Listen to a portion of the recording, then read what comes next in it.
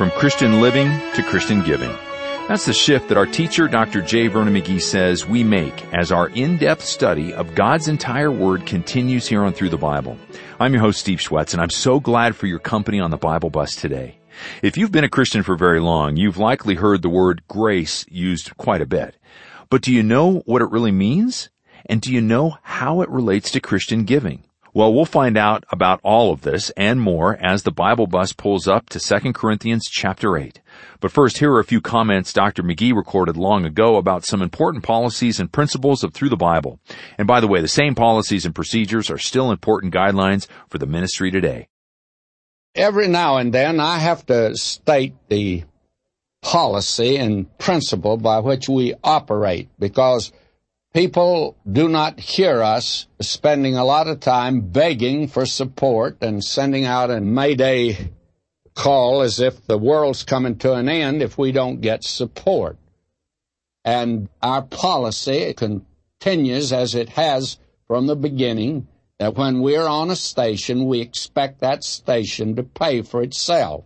That is, that people who listen to it believe in this type of a message, they'll support it. I've always felt that people always will support the place where they're getting their blessing. And if you're getting a blessing from the program, we believe that the Lord will put it into your heart to support the station. And when a station does not support itself, we cancel it. Recently, we canceled several stations because they just simply were apparently people not interested enough to want the station to continue on the air. And in our foreign broadcasts, we make a special appeal to people to support it, because we cannot make an appeal to people in India today. They haven't anything to give, and we have something to give them. And we believe that you have and want to go with us to bring the Word of God to these people. Friends, that's the purpose of the Through the Bible radio, to reach out and touch lives today that need the Word of God. And that's our one mission. And if you believe in that, we invite you to come and go with us. For it's a marvelous, wonderful opportunity that we have today of taking the Word of God out, actually to the very ends of the world. Heavenly Father, we pray for your rich and real blessing now to attend the teaching of the Word of God. May it speak to those sad hearts back of these different curtains, the iron curtain, the bamboo curtain, and to those in poverty today. Bless your word as it goes out today. In Jesus' name, amen.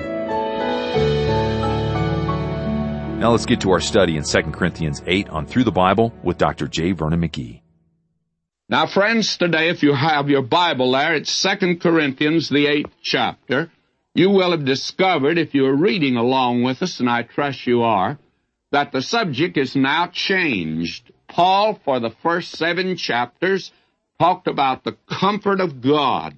And I trust it's been a blessing to your heart. That is, it's brought comfort to your life. That is help and strength. And to let you know you have a helper today in the Christian life. Now, the natural reaction is to say, well, Paul, tell me more. Paul changes the subject. And in chapter 8, you know what he talks about? Collection for the poor saints at Jerusalem. And he brings us back to earth with a thump, let me tell you, because this subject now has to do with Christian giving. Before it was Christian living. Now it's Christian giving, and this is as vital a part as living. In fact, it's part of that. And I probably, in this section, am going to say something that is going to be a little different, revolutionary to you, but before you push it aside, I hope you'll hold on to it. And in the first 6 verses here, he gives us an example of Christian giving. And then from verses 7 through 15, he gives us an exhortation to Christian giving, and then he gives the explanation of Christian giving, and that goes into the 5th verse of the 9th chapter, and then he concludes this section with an encouragement to Christian giving.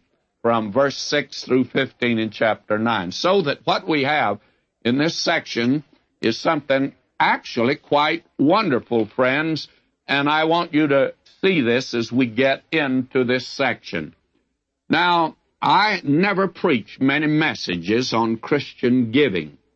In the 21 years that I was pastor in downtown Los Angeles, I do not think that I brought over 3 messages. And yet we saw giving double and triple 2 or 3 times during that period. And we believe that instead of trying to promote something, and that's one reason I resent all methods that are being used today, especially on radio, where we reach the general public and a great many lost people, to attempt to promote something instead of giving out the Word of God. I think radio is where we give out the Word of God today and not attempt to promote something, because a great many people that listen, we happen to know that, are really not Christians. Now, this is important, this section here, and we feel that we should bear down upon it, actually. And here in 2 Corinthians 8 and 9, you have the most extended and complete section of Christian giving that we have in the Scripture. Actually, all we need to know is here. There are no rules, but there are certain clear-cut principles for giving. Now, that may strike you as being unusual. Somebody says, well, I thought we were to give a tithe. Hold that for a minute. I disagree with that, by the way. That's not the rule for today. It might be a principle for you, but it won't be a rule for anyone. Now, the word that's important in this section is the word grace. If you have read chapter 8, you've noticed that the word grace occurs in this chapter 7 times. And in chapter 9, it occurs 3 times, so that for 10 times in these 2 chapters, Paul talks about grace and the grace of giving. And it becomes, by the way, very important. Let me just lift it out 1 or 2 places here. The very first verse, moreover, brethren, we do you to wit of the grace of God bestowed on the churches of Macedonia. Now, he calls it the grace of God, that is, of giving. And here we find in verse 4, he says, praying us with much entreaty that we would receive the gift and take upon us the fellowship of the ministering to the saints. Now, the gift here is the grace. We would receive the grace. The gift was grace. And take upon us the fellowship of the ministering to the saints. And that's another wonderful word that Paul uses and has rich meaning for us today. Now we are told, he's writing now to the Corinthians, he says this was a grace that the Macedonians had, and he hoped that the Corinthians would have that same grace. All right, now let me take this word grace, and let's look at it for just a moment, because it's very important here. We say today, the theologian does, that it's the unmerited favor of God. I agree with that, but it doesn't adequately describe this word. It may cause you actually to miss the rich flavor of it. Now, in classical Greek, and I studied classical Greek before I studied Koine Greek in the Bible, I found out that the Greek word charis, it meant an outward grace, like beauty, or loveliness, or charm, or kindness, or goodwill, or gratitude, or delight, or pleasure. And you find that there are 3 graces, good and fine and noble. And the Greeks were missionary-minded, and they wanted to impart this to others.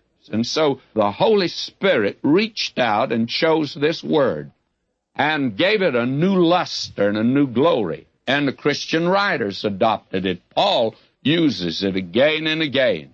And the grace of God, now will you listen for just a moment? This is important. The grace of God is the passion of God to share all His goodness with others. You see, grace means God wants to bestow upon you good things, goodnesses. He wants to make you fine and noble and wants to bring you into the likeness of His Son. And therefore, it's by grace, Paul says, by grace are ye saved through faith, that not of yourselves, it's the gift of God, not of works, lest any man should boast. You see, we were lost sinners. We had nothing to offer God for this, so He did it by grace. He had a passion to want to save us, but He couldn't arbitrarily do it. He loved us, but He couldn't arbitrarily do it. So He had to provide a way, and He sent His Son to die. And now that His Son died for us, we're told that God so loved the world, He gave His only begotten Son. God's in the business of giving, not receiving. And I think we ought to make it very clear. I think sometimes we give the impression that God's poor and needs your gift. He doesn't. God's not poor. He told His people, the cattle on 1,000 hills are mine. Silver and gold's already mine. If I needed, I was hungry, I would never tell you anyway. God said, well, He doesn't get hungry. So God is not in need of anything. Now, some of His works are, radio is, our radio ministry needs your support. But I want to be very careful today. You ought to give as a grace of God because you believe in radio, because radio's helped you, and that you have a passion for this sort of thing. Don't give reluctantly. Paul will make that clear. He says you're never to give like that, you see. But we'll come to that. Now, the early church considered giving, therefore, a grace.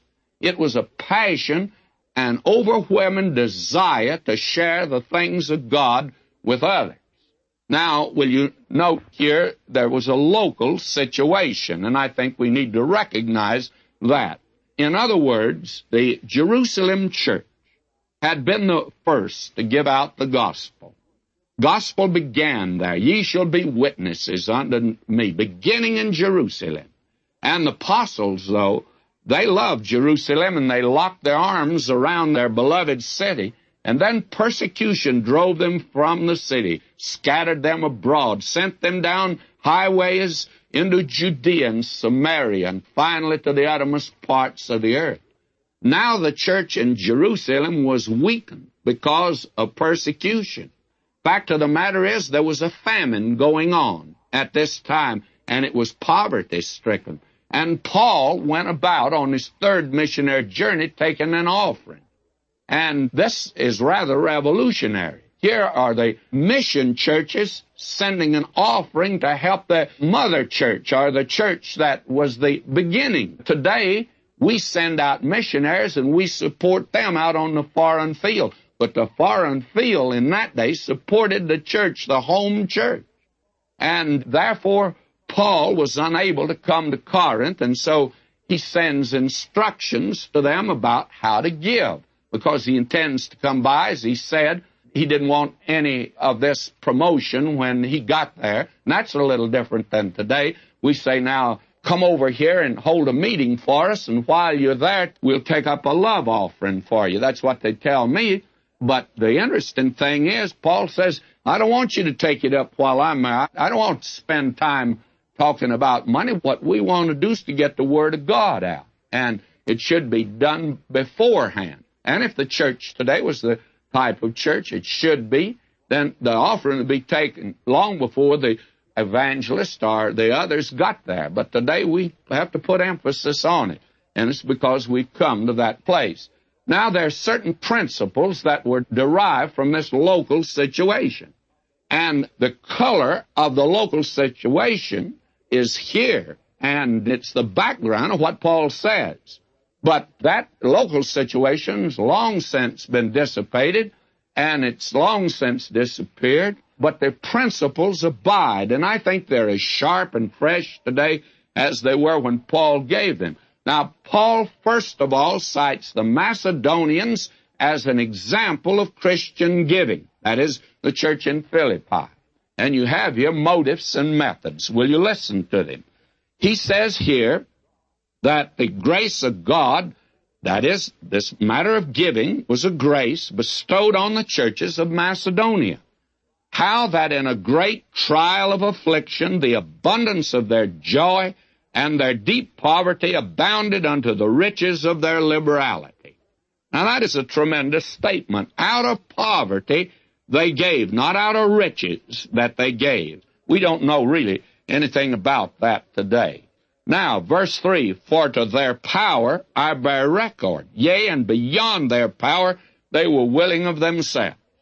Now, that was first of all a commitment of themselves to God. Now, will you listen to this? Praying us, verse 4, with much entreaty that we would receive the grace and the fellowship of the ministering to the saints. Now, that gift they had taken up was a grace. God had given them grace to give, and what they'd given was a grace, and it was a fellowship, and that means to share the things of Christ. You and I can't dream the love that they had one for another. Now, we talk today about social action in the church, and I must confess that the fundamental church has just about lost sight of it. It's wonderful today to give to mission.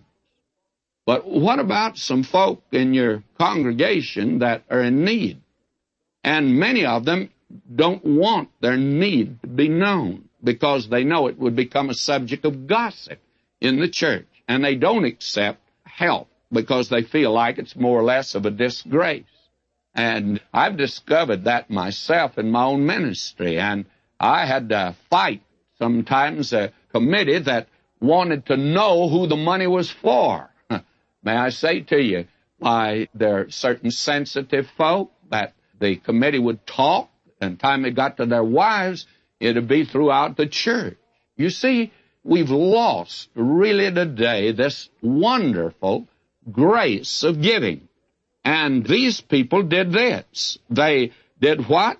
And this they did, verse 5. This is unusual. Not as we hope. Paul says this is not something that we had expected, but first gave their own selves to the Lord and unto us by the will of God.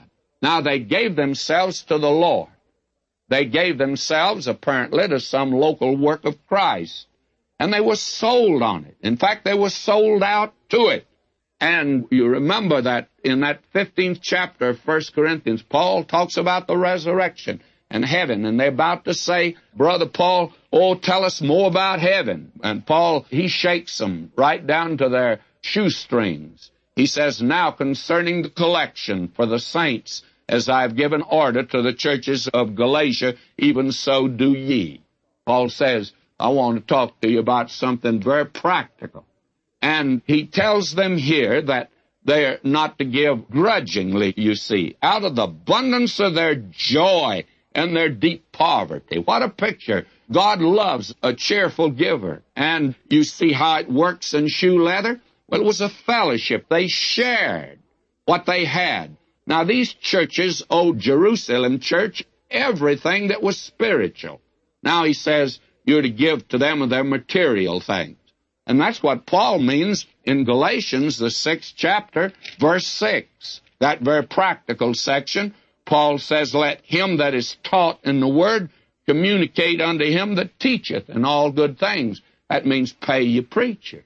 That's what it means. It means, my friend, that where you get your blessing, that's what you ought to support.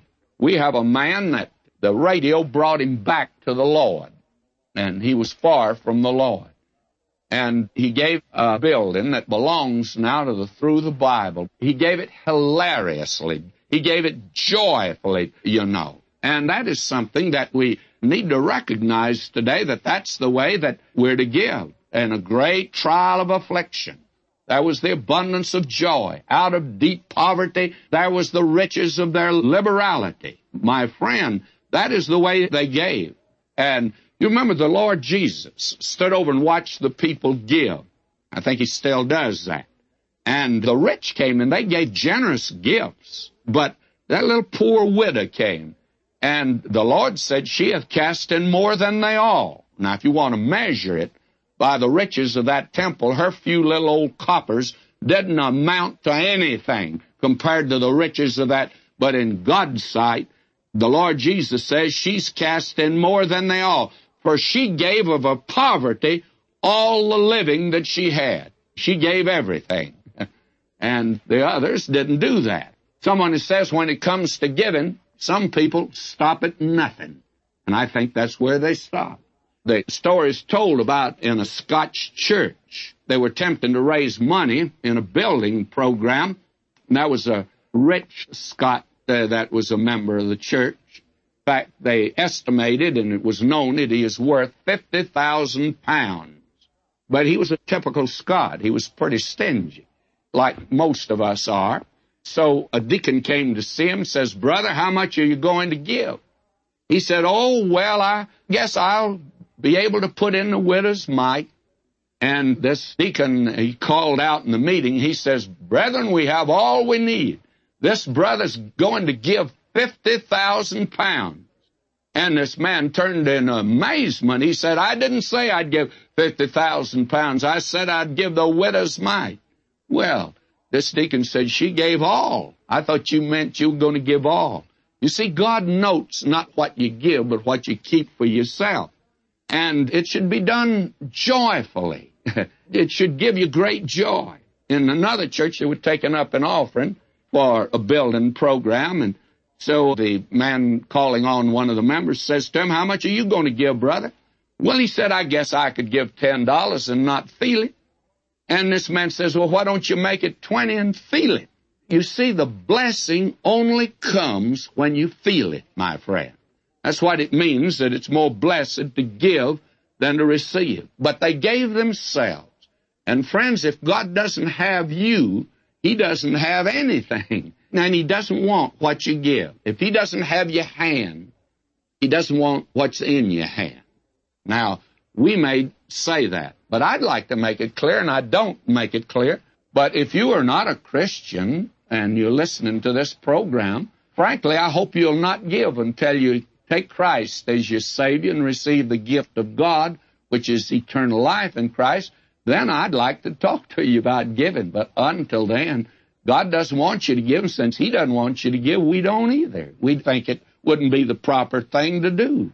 It's when you have come to the place, and when you've come to that place of giving yourself, then we're prepared to give. Now he goes on to say here, verse 6, "Insomuch that we desired Titus, that as he had begun, so he would also finish in you the same grace also." That's a very marvelous thing, the same grace in you. That is, the grace that motivated the Macedonians would motivate the Corinthians. "Therefore, as ye abound in everything, in faith and utterance and knowledge, and in all diligence, and in your love to us, see that ye abound in this grace also."